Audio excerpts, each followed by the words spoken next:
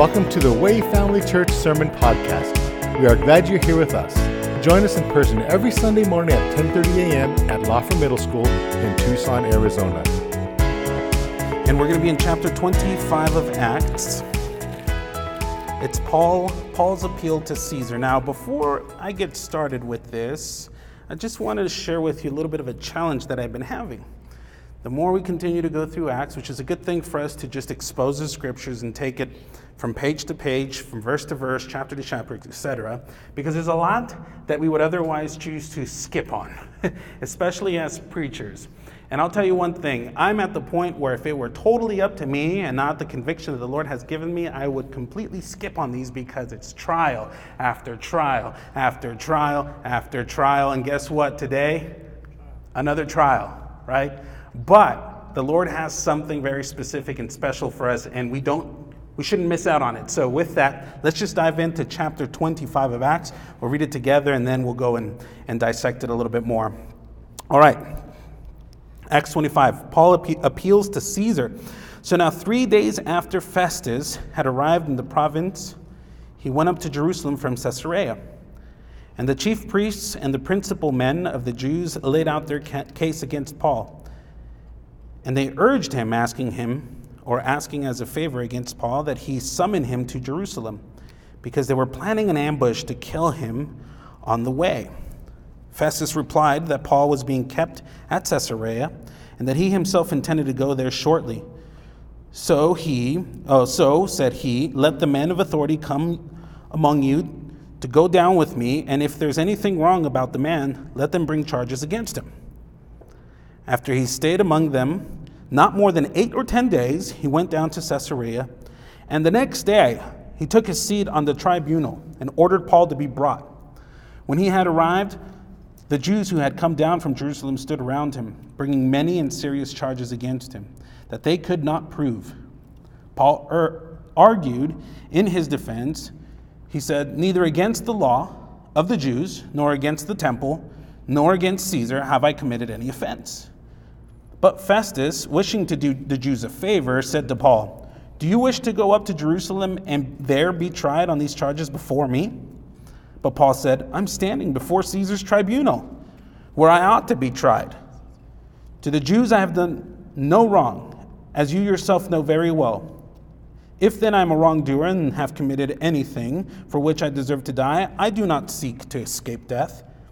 But if there's nothing to their charges against me, no one can give me up to them. I appeal to Caesar." Then Festus, when he had conferred with his council, answered, "To Caesar you have appealed, to Caesar you shall go." Now, when some days had passed, Agrippa the king and Bernice arrived at Caesarea and greeted Festus. And as they stayed there many days, Festus laid Paul's case before the king, saying, "There's a man left prisoner by Felix. And when I was at Jerusalem, the chief priests and the elders of the Jews laid out their case against him, asking for a sentence of condemnation against him. I answered them that it is not the custom of the Romans to give up anyone before the accused met the accusers face to face and had an opportunity to make his defense concerning the charges laid against him. So, when they came together here, I made no delay, but on the next day took my seat on the tribunal and ordered the man to be brought. When the accusers stood up, they brought no charge in his cases of such evil as I supposed. Rather, they had certain points of dispute with him about their own religion and about a certain Jesus who was dead, but whom Paul asserted to be alive.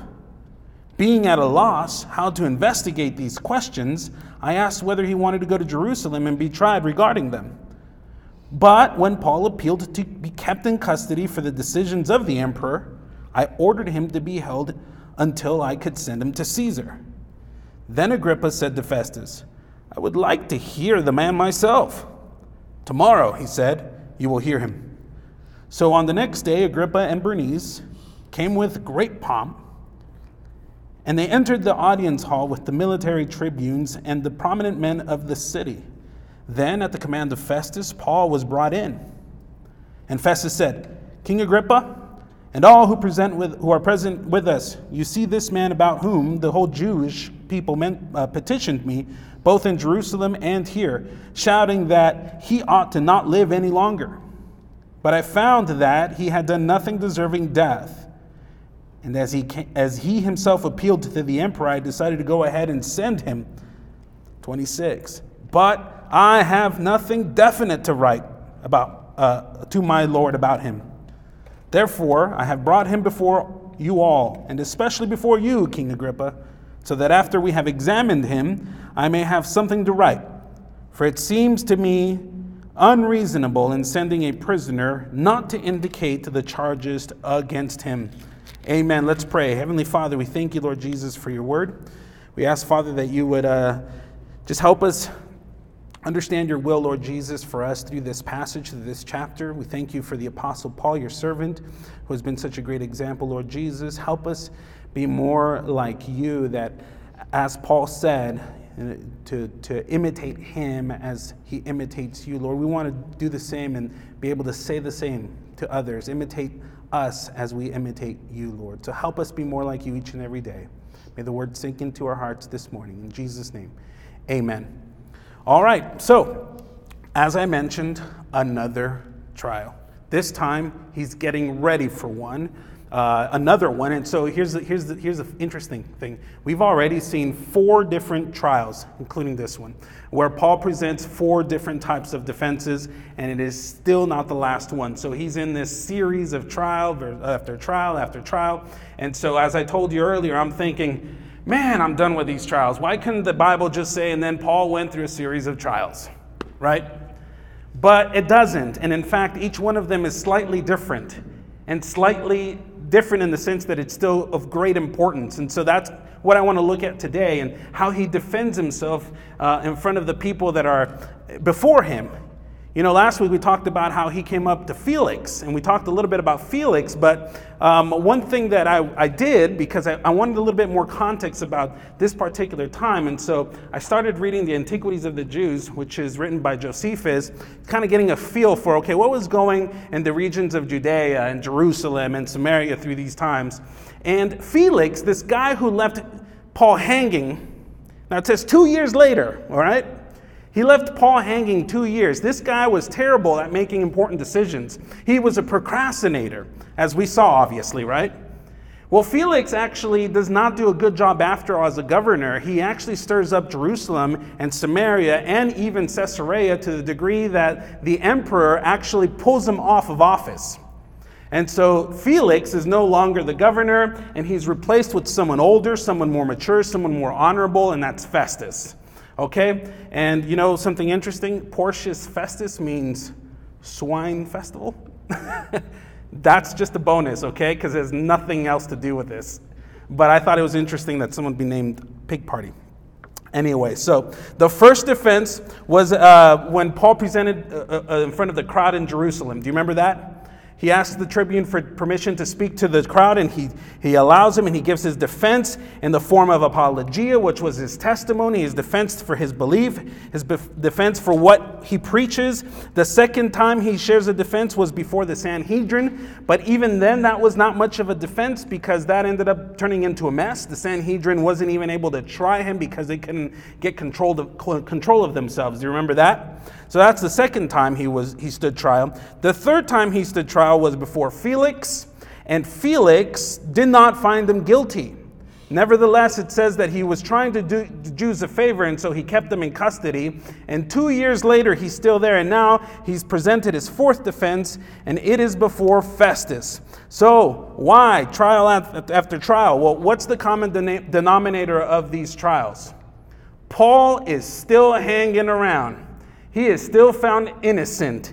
And here's the big lesson that God's teaching me through this is, if we're pursuing righteousness, if we are minding God over man, if we have a fear of God over the fear of man, then we will always be found in the right, because that means that we're functioning and behaving according to the Word of God. And the Word of God is true. It's good. It is what guides us. It's the lamp unto our feet, right? And so if we're living according to the Word of God, regardless of the trials that we face, we are found victorious. We are found guiltless. Why? Because of the work of Jesus Christ in our lives. right? And so this is exactly Paul's experience. This is what he's going through. And again, he's not breaking. Remember, Felix was waiting for Paul to give him a bribe, and he kept summoning him, hoping that something would happen, that he would have self-gain through him. Nothing. Paul is not about that. He is about serving God Almighty. And so that's where it is, and we have yet another trial, but this one is pivotal.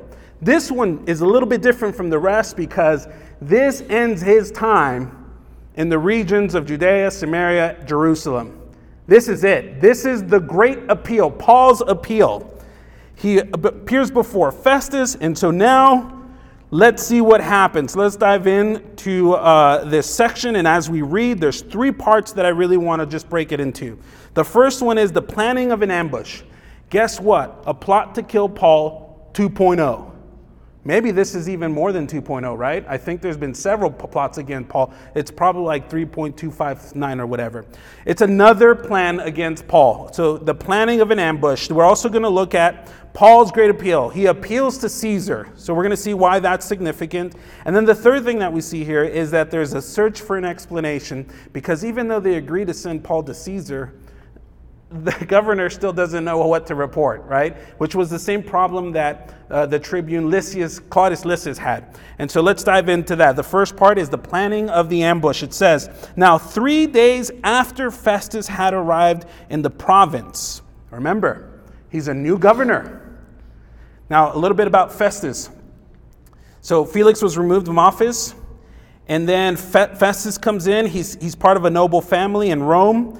He is a true Roman, and Felix, although he was greedy and evil, Festus was known to be honorable. In fact, he was said to be the better governor between Felix and Albinus, the one who preceded him and the one who succeeded him. Festus was an honorable man. This guy was actually competent as a governor. And as we read, you saw that he was getting things going, right? He was moving things along. This was an older man. He was thought to be around his 70s when he took office, and he only ruled as governor for 2 years. He ended up dying in that region. But that's just a little bit of Festus. And again, his name means pig party.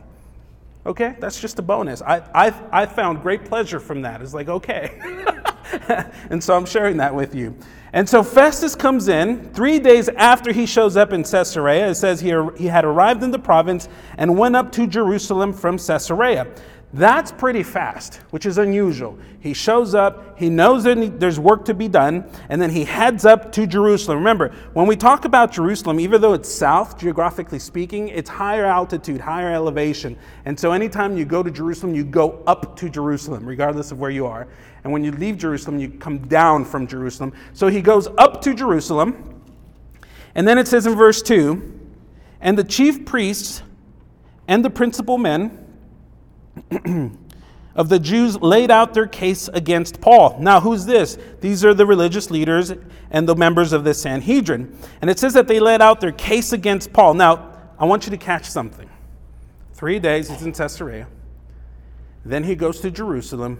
He meets with the religious leaders, which is important because he needs to establish rapport with the leaders. What is the first thing, the first order of business that they bring up? Paul. It's been 2 years, and they bring him up again. Like, why? Why is Paul on your mind? Because of their hatred for Paul, okay? This was not out of their minds yet. They really, really hated Paul. Have you? I don't know. I don't even want to ask you guys. I was going to say, have you ever hated someone to the degree where you can't stop thinking about it? You know, it's ugly. It enslaves you, this hatred, this feel, right? And so we see it here that these Pharisees have been stewing on this to the point where they have a new governor. It's like an opportunity to follow through with their evil schemes, right? And the first order of business is, hey, you have a guy named Paul in Caesarea. We'd like to deal with this guy. And so the Jews laid out their case against Paul, it says, and they urged him, asking him as a favor. They're not asking for justice. What are they asking for? A favor. Why? Because justice means release Paul. There's nothing against him that would convict him of death. And so they're asking him as a favor, but here's one thing I need you to understand, and this is what's important, it's helped me understand when I was reading the Antiquities of the Jews by Josephus, is the climate of the region at the time. The climate was ugly. Festus was he was running amok. Felix was running amok to the degree where the Jews, they did not like the Romans anymore. They were having just friction constantly to the point where there was a lot of chaos in the regions of Jerusalem and Caesarea. And so now Festus has to do his best to bring everything under control, to bring unity, all right? It's very similar to what's happening in the world today, where we have two parties that are very conflicting, and here's this guy with the whole goal to unite these people and to just simmer it down. His job as governor was to maintain the peace. Do whatever you can, just maintain the peace, because Jerusalem is a serious, serious town, and years before that, they had shown that they had great power. I don't know if you've ever heard of the Maccabees. There was a man named Judas Maccabees who successfully led a revolt against the Greeks who ruled them at the time. And so they knew that the Jews were capable of something if they could get their act together. So it was important to put their thumb over them and make sure that they were submitted to the governing authorities, which was Rome. And so here comes Porcius Festus trying to establish this reputation, this report, but he's also trying to do a good job, for there's a reason why they sent him. And so they're asking for a favor, thinking, hey, we can do with Festus whatever we've done with governors in the past. They did this with Pontius Pilate, they did this with Felix, and now they're hoping to do this with Festus. Kind of manipulate you to do what we want you to do. And so we'll continue here. And so they ask a favor against Paul, and then that he would be summoned to Jerusalem because they were planning an ambush. They were planning an ambush. Once again, here's the plot. Remember, these guys took an oath to kill Paul, right? 2 years later, that oath stands. Now, I'm sure that they've had something to eat and drink, but nevertheless, they have that guilt of conscience that they haven't killed Paul. And so they're planning, hey, let's see if we can get Festus to get Paul to Jerusalem, and on his way back, we'll get him. And what's interesting, though, is Festus's response. And he says this, Festus replies, that Paul was being kept at Caesarea, and that he himself intended to go there shortly. All right? Festus says, no. This is a little bit of the maturity, the responsibility, and the experience that Festus had. He was not someone who was easily persuaded. He knew the law of the land, and he said, no, he's being kept in Caesarea. If Paul's in Caesarea, he's in Caesarea for a reason. He's under my jurisdiction. And so he says no, but he says this as well. Now, at this point, I imagine that Festus does not have the entire skinny on Paul. He's still trying to figure out what's going on and why Felix left the prisoner for him 2 years now standing. And so Festus replies, he says in verse 5, so he said, let the men of authority among you, so the high priests and people of the Sanhedrin, go down with me, and if there's anything wrong about the man, let them bring their charges against him. So instead of me bringing him to you, you can come with me. All right, remember, and we're going to get to it there. In verse 6, he says that he stayed among them not more than 10 or 8 days. So they're kind of schmoozing him. Those 8 and 10 days, they're trying to get to know Festus, develop and establish a relationship with him. And so they're asking of this favor, and he's saying, no, you guys can come with me. You're welcome to come with me and lay your charges against Paul. That right there, again, God's providential protection over his people. This is not Festus trying to protect Paul. This is God in control of everything that is happening. God is orchestrating every response, and Festus is far from knowing this, but nevertheless, nothing happens outside of God's control. And this is a huge lesson here to see and understand is, regardless of who's governing, regardless of who's in authority, regardless of who's in charge, regardless of your circumstance and situation, God is in control. And he's got a plan for us that we perhaps don't understand, but we can trust. There's going to be something great out of this. And so he invites them to come and bring their charges against Paul. And verse 6 says, and after they stayed among them no more than 8 and 10 days, he went down to Caesarea. And the next day, he took his seat on the tribunal. When did he take the seat on the tribunal? The next day. Right away. This is a man of action. This is not like Felix, right? Right away, he says, all right, we're going to deal with this. You guys are here. The Jews actually did come down to Caesarea with him. And then he takes his seat on the tribunal, which is also significant. Because if you're sitting on the tribunal, that means that whatever, let's say, order comes out of that, whatever resolution, whatever command the person in charge makes from the tribunal, that is law. It's final. All right? So if Festus comes up with a verdict or conclusion, that's it. No one's going to change it. It's law. That's the authority of the tribunal. So he takes his seat there and he orders Paul to be brought out. And when he had arrived, the Jews who had come down from Jerusalem stood around him, bringing many and serious charges against him. So here's the next part. Is Paul's appeal. All right, we're going to see how Paul defends himself once again. Another defense, another trial that he stands. And so they bring Paul into him. And so the Jews come down and they surround him. They stood around him and they bring many and serious charges against him. So I imagine that it's not the charges that we saw last week only, but now they're coming up with more creative things against Paul. Do you see that? There was many of them, and some of them were really serious, it says, but they could not prove any of it. All right? They just can't prove it. You know when your kid ate chocolate cake and they have chocolate all over their face? You know? And you ask them, did you have some chocolate cake? No. Right? There's a lot of evidence for that. And they can't prove otherwise because the evidence is all over their face. This is kind of what the Pharisees looked like, and the Sadducees, the religious leaders. They're trying to bring this case against Paul, but there's nothing to see that actually supports their charges. And so Paul argued, it says, in his defense. And it says, neither against the law of the Jews, nor against the temple, nor against Caesar have I committed any offense. Now, these are the exact charges that they had brought against him too through that attorney that they had hired 2 years earlier. And so he's defending himself once again against those charges. He says, neither against the law of the Jews. That was sectarianism, if you remember last week. That was to be a ringleader, is what they accused him of, to be a ringleader of the sect of the Nazarenes. He says, no, defends himself once again against that. And he says, nor against the temple. That was the charge against sacrilege, if you remember last week as well. And that's to profane the temple. Remember, they accused him of bringing a Gentile into the Holy of Holies. And so he says, no, that's not what I've done. And he says, nor against Caesar. This is the law of Rome, which was sedition, one who stirs up riots. He says, I have done none of that. And here's my defense. And it says here he brings his defense. And then it says, but Festus, wishing to do the Jews a favor. What's up with that, guys?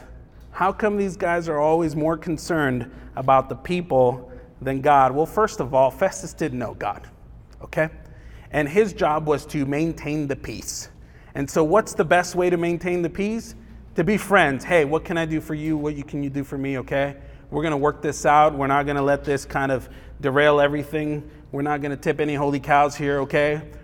What do we do? And he says, wishing to do the Jews a favor. That was Festus' intent. Said to Paul, do you wish to go up to Jerusalem and there be tried on these charges before me? What he's saying is, Paul, would you like to go to Jerusalem? You can defend yourself again, but this time I'll be there before me. What do you think? That way you can actually go to Jerusalem because that's what the high priest and the religious leaders wanted. All right? Wishing to do the Jews a favor. But check this response. Again, God's protection over his loved ones, over his people. And then Paul says in verse 10, I am standing before Caesar's tribunal, where I ought to be tried. He says, I'm already before you. Why would I go there when I'll be tried before you anyway, around these people anyway? They're here, you're here, I'm under this jurisdiction, I'm a Roman, which is why I'm before you. I'm already before where I'm supposed to be. And so no, there's no reason for me to go there is essentially what he's saying. And Festus, understanding the legal matters, he obviously understands what Paul's saying. And then this is what happens, which is the game changer. He says, I'm already standing before Caesar's tribunal, where I ought to be tried. To the Jews I have done no wrong, as you yourself know very well. If then I am a wrongdoer, he says, and I have committed anything for which I deserve to die, he says this, I do not seek to escape death. I'm not trying to avoid what needs to happen here. They're the ones who are ping-ponging me. They keep sending me from here to there, to there, to there, trying to avoid this. This is now years in the making. I'm tired of it. There's no way I'm going to go to another one. I'm kind of re-saying what Paul is saying, okay? If you can just imagine, he's been locked up for 2 years with nothing. He's just kind of been left sitting around. If I were Paul, I'd be done too. I'd be like, no. I've already been there. I am where I'm supposed to be. He says, I do not seek to escape death. That's not my point. It says, but if there's nothing to these charges against me, no one can give me up to them. And then he drops the bomb. He says, I appeal to Caesar. Did you know that Paul could do that because he's a Roman citizen? You see, that the moment he appeals to Caesar, the moment everyone else hands off, okay? Which was amazing. This was, I don't know if this was just his genius. Maybe it was part of the Holy Spirit just flowing into him, you know what I mean? But nevertheless, he just dropped the bomb on them. He says, I appeal to Caesar. The reason why Roman citizens had this ability to appeal to Caesar was in case of any kind of corrupt leader. It was common for there to be corrupt leaders to the point where they're trying to get their way over the emperor. And so this allowed the citizens to come straight to the emperor so that the emperor would know exactly what was happening and then therefore deal with it justly. And did you know that the Roman court system was actually pretty legitimate? They did a really good job setting up a court system. In fact, so it was very important for them. This is one of the reasons why the Roman Empire was able to grow the way it was and was able to reign as long as it did, because they had a judicial system that worked. It really made everybody accountable for their actions. And so Paul understands this being a Roman citizen, and he says, I want to go there. Now remember that Paul's aim was to make it to Rome. It looked like he wasn't going anywhere, didn't it? And so he says, I appeal to Caesar. Where's Caesar? He's in Rome. And so look what happens with Festus. 12. Then Festus, when he had conferred with his council, answered. Remember, he's sitting on the tribunal. Okay? So whatever he says goes at this point. To Caesar you have appealed. To Caesar you shall go. Boom. That's it. The decision has been made. Paul appealed to Caesar. He's going to go to Caesar. Now here's the other interesting thing. We say going to Caesar would be a good thing, but who was Caesar at the time? Anybody know? Caesar Nero. He's the very man who executes Paul eventually. But at this time, Nero is not showing those kind of behaviors, that kind of attitude against Christians. Nevertheless, Paul is just trusting the Lord, and he says, I'm going to go to Caesar, I'm going to lay my case against him, or in front of him, and then allow him to do that. And that process could take years, and it does. All right, nevertheless, he's kind of just trusting God in here, because this could go one of two ways. It could go well for him, or it could go very south for him, right? Nevertheless, he appeals to Caesar, and that appeal has been granted. Now let's see what happens next. And I'm not going to go into the next defense, which is the fifth defense, or actually this would be, the fifth defense that Paul shares within this time of his life. He shares his defense once again before Agrippa and Bernice. All right, so let's move into this. I'm just going to set it up. Next week, I'm going to have a guest speaker. His name's Jamie Doro. He's going to share in chapter 26 where Paul shares his testimony once again in front of Agrippa and Bernice. And so who's Agrippa and Bernice? Let's kind of unpack that. So next week, you know exactly who he's talking about. It says in verse 13. And this is now the last part, is the search for an explanation, because it has been decided. Paul's going to Rome. He's going to lay his case before Caesar, but we got to send something to Caesar, some kind of report for him to read, right? And so as of now, they don't know what to say about Paul, because this whole thing's confusing. It's obviously fueled by hatred against Paul. 13. Now, when some days had passed, Agrippa, the king, and Bernice arrived at Caesarea and greeted Festus. Agrippa, Herod Agrippa. Who is Agrippa the king? And why is there a king? You might be asking. How many of you guys have always been a little bit confused about the Herods and why there's a king and what's the point of a king if the Romans rule, right? That's something that's always been a little bit of a head scratcher for me. But this is kind of how it works, and I hope that this answers your question. You know how the police has jurisdiction over major cities, but the sheriff has jurisdiction over the counties, the less populated areas, right? The laws are a little bit different.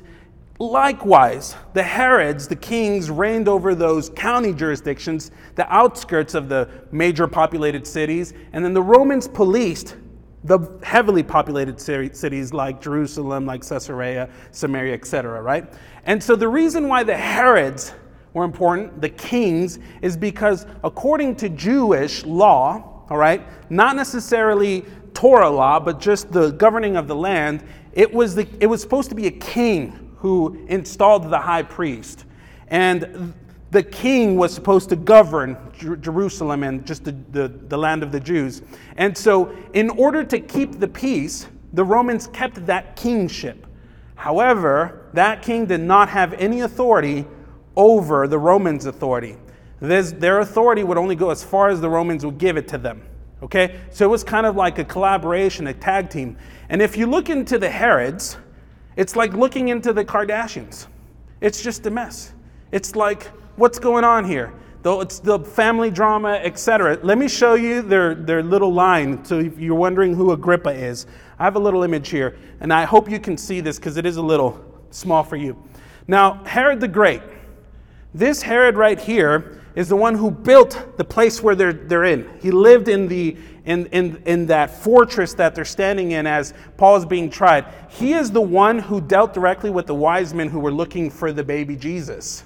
He is the one that said, hey, when you find him, bring him to me, or let me know where he is so that I can go and worship him myself. And then shortly after learning about this new king, he declares a decree that every boy 2 years and under would be killed, which is why Jesus has to go to Egypt and therefore fulfill prophecies. That's Herod the Great. Got it? Herod the Great has children. The next one is Herod Antipas. Herod Antipas is the same Herod that stood before Jesus. He's the one that put the crown of thorns over him, gave him the scarlet robe, and he's also the one that executed John the Baptist. We following? But Herod Antipas's kids did not receive the throne. It was his brother's kids, Aristobulus' kids, and he had Herod Agrippa. Herod Agrippa is the one who tried the apostles, and he was the one responsible for the death of James, the brother of John, the disciple of Jesus Christ. He's also the one who attempted to kill Peter, but Peter miraculously was rescued from that. Remember that? Are you following the chain of the Herods?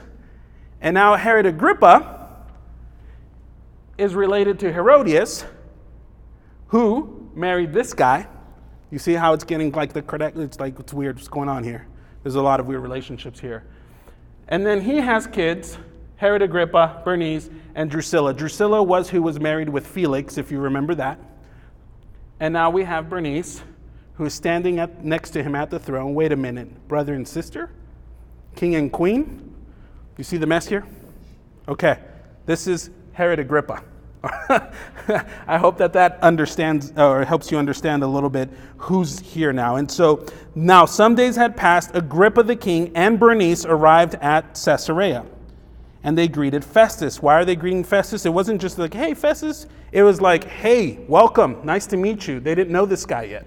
And so this was a big time for them to get to know each other. In 14 it says, and they stayed there many days. Festus laid Paul's case before the king, saying, there's a man left prisoner by Felix. Oh, of course Felix left someone prisoner, right? And when I was at Jerusalem, the chief priests and the elders of the Jews laid their case against him, asking for a sentence of condemnation against him. I answered them that it was not the custom of the Romans to give up anyone. Before the accused met the accusers face to face and had the opportunity to make his defense concerning the charges laid against him. So he's just explaining the process that he has gone through with Paul. Verse 17, so when they came together here, I made no delay, but on the next day took my seat on the tribunal and ordered the man to be brought. When the accuser stood up, they brought no charges against his case of such evils as I supposed. Rather, they had certain points of dispute with him about what? Their own religion and about a certain Jesus, who was dead, but whom Paul asserted to be alive. Guys, this is the problem. Festus is figuring it out.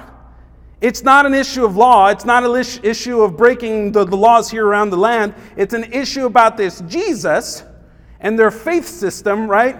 The Jews are saying Jesus is dead, but Paul's saying this Jesus is alive. And if you're on the outside, you're wondering, what are they talking about, right?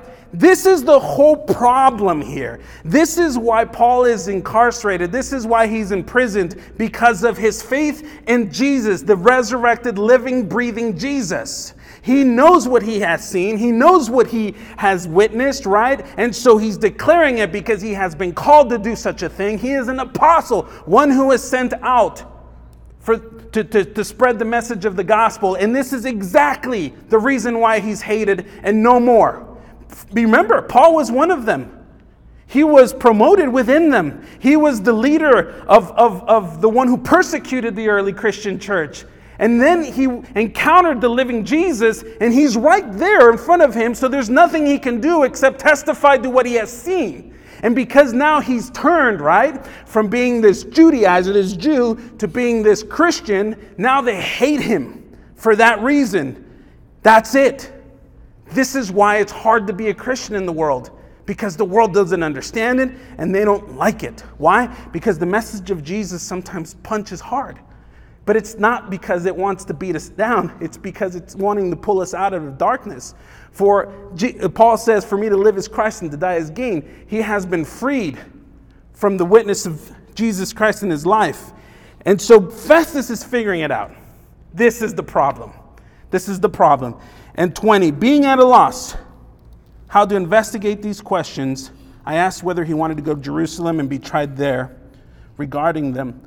But when Paul had appealed to be kept in custody for the decisions of the emperor, I ordered him to be sent until I can send him to Caesar. So what he's saying is, I don't need you to help me make a decision, Agrippa, because I've already made the decision. This is what's going to happen. I just have a problem. And I'm hoping you can help me with it, Agrippa. And then he says, 22.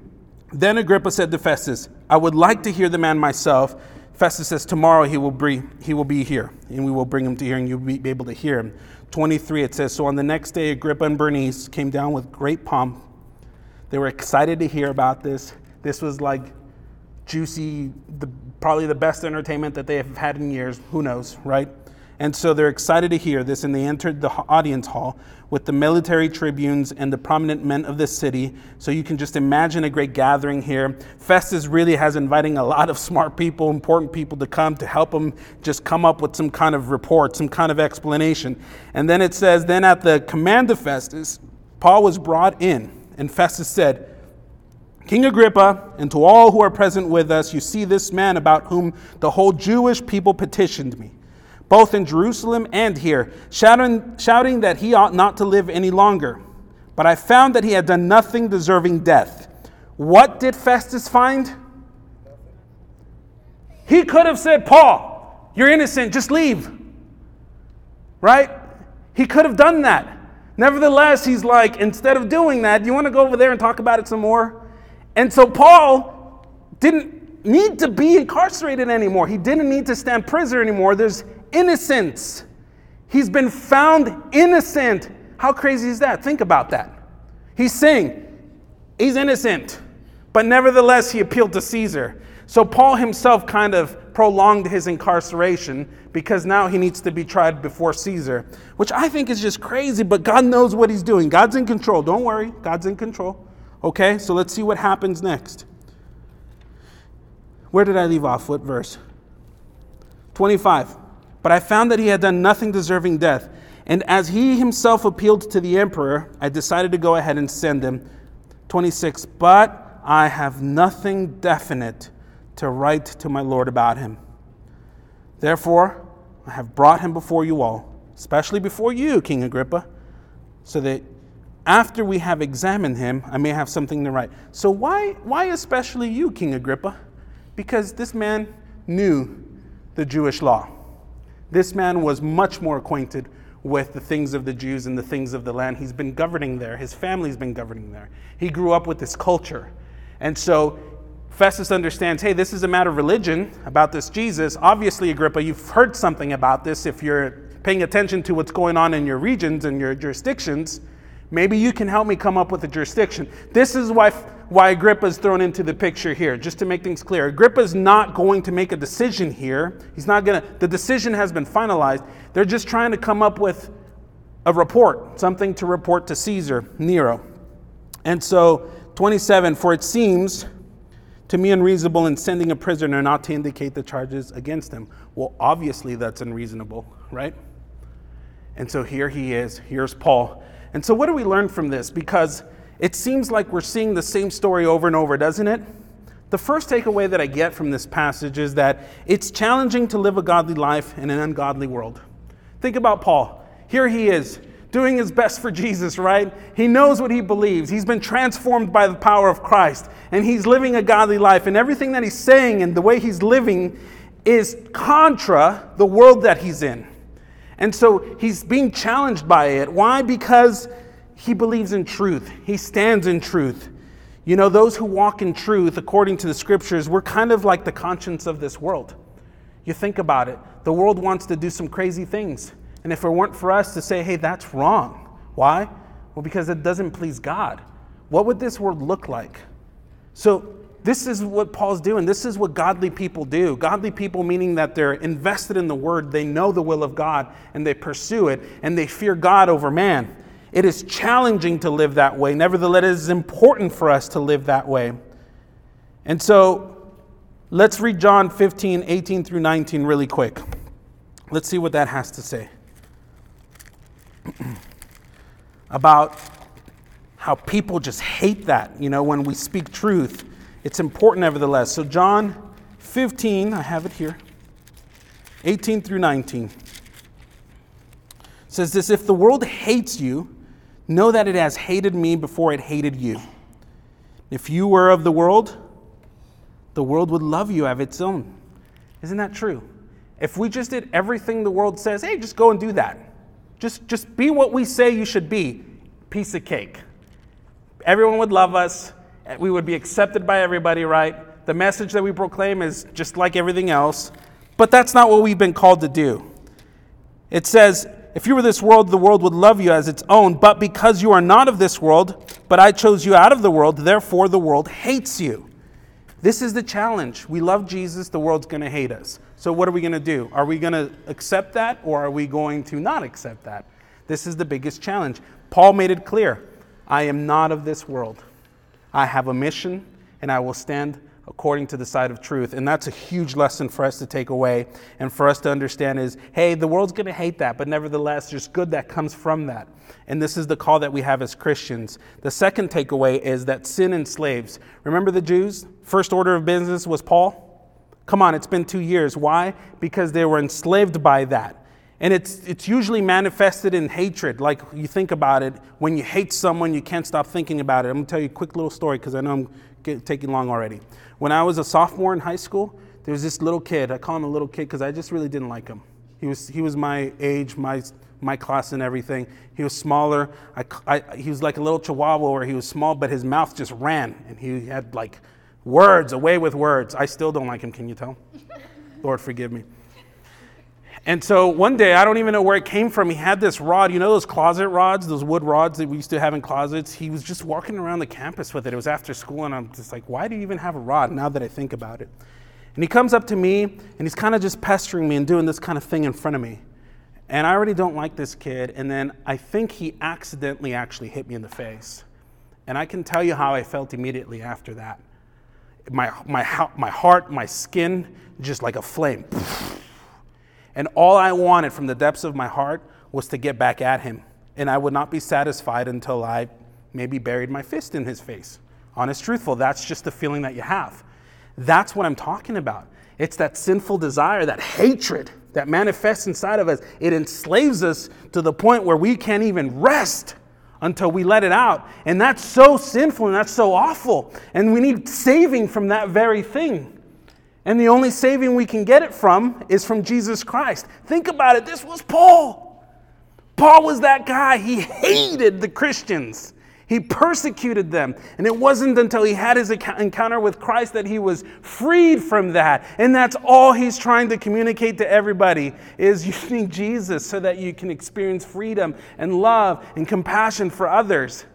And here they are, just totally enslaved by sin. Romans 6:16 says, "Do you not know that if you present yourselves to anyone as obedient slaves, you are slaves of the one whom you obey, either of sin, which leads to death, or of obedience, which leads to righteousness?" So what are you a slave to, sin or obedience? Did you know you can tell? You can tell. If you lead people with grace, if you respond with love, kindness, with the word of God, you can tell that you're obedient to the truth. Otherwise, it's very obvious of who you serve.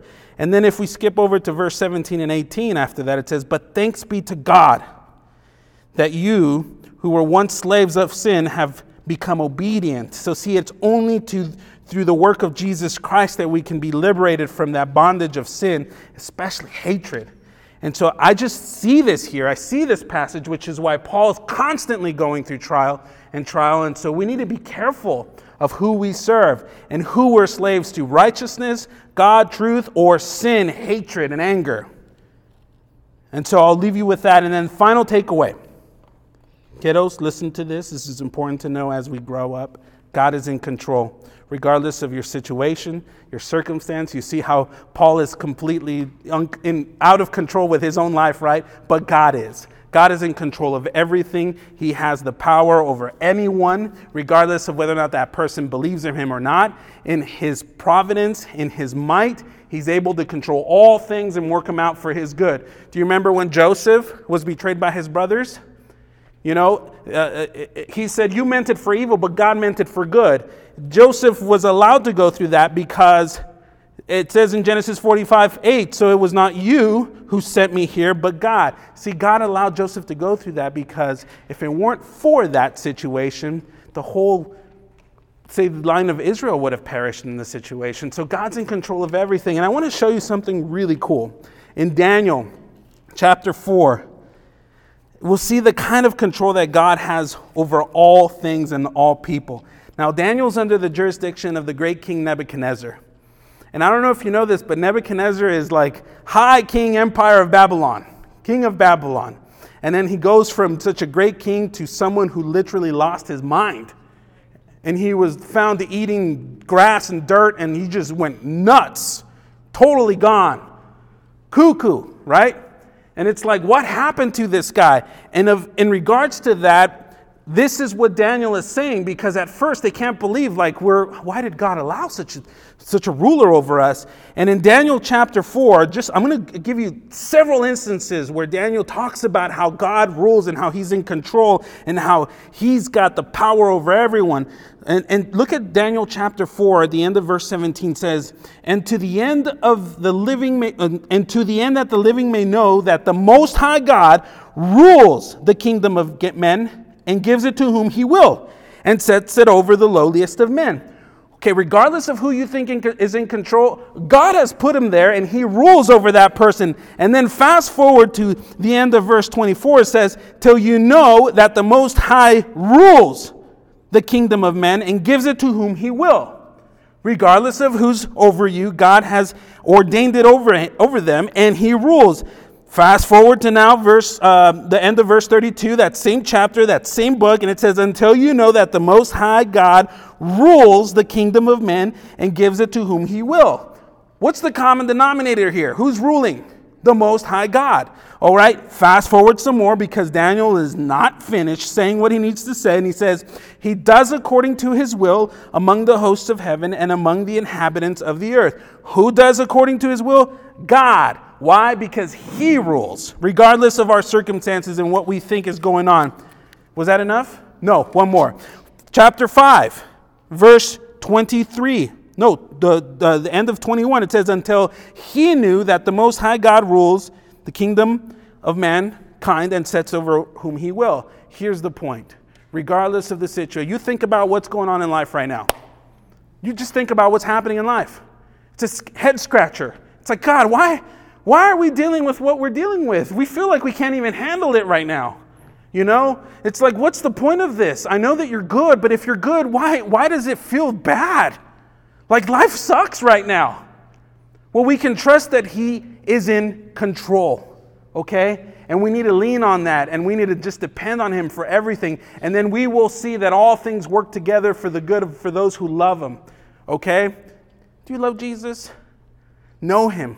The more you know Him, the more you see Him, the more you love Him, the more you talk to Him, the more you hear from Him, and the more you can trust Him. And the more you trust Him, the less you worry.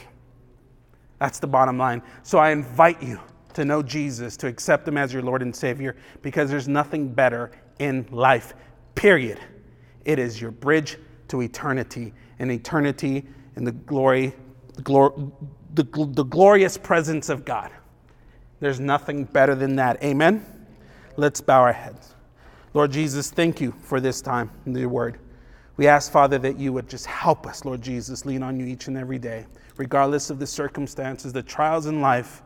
Help us stand on truth. Help us see you, Father, before anybody or anything else, that we may honor you and glorify you with our words, with our actions, with our reactions too. Cleanse us, Jesus. Save us, Father. Make us more like you each and every day. We pray in your mighty name. Amen.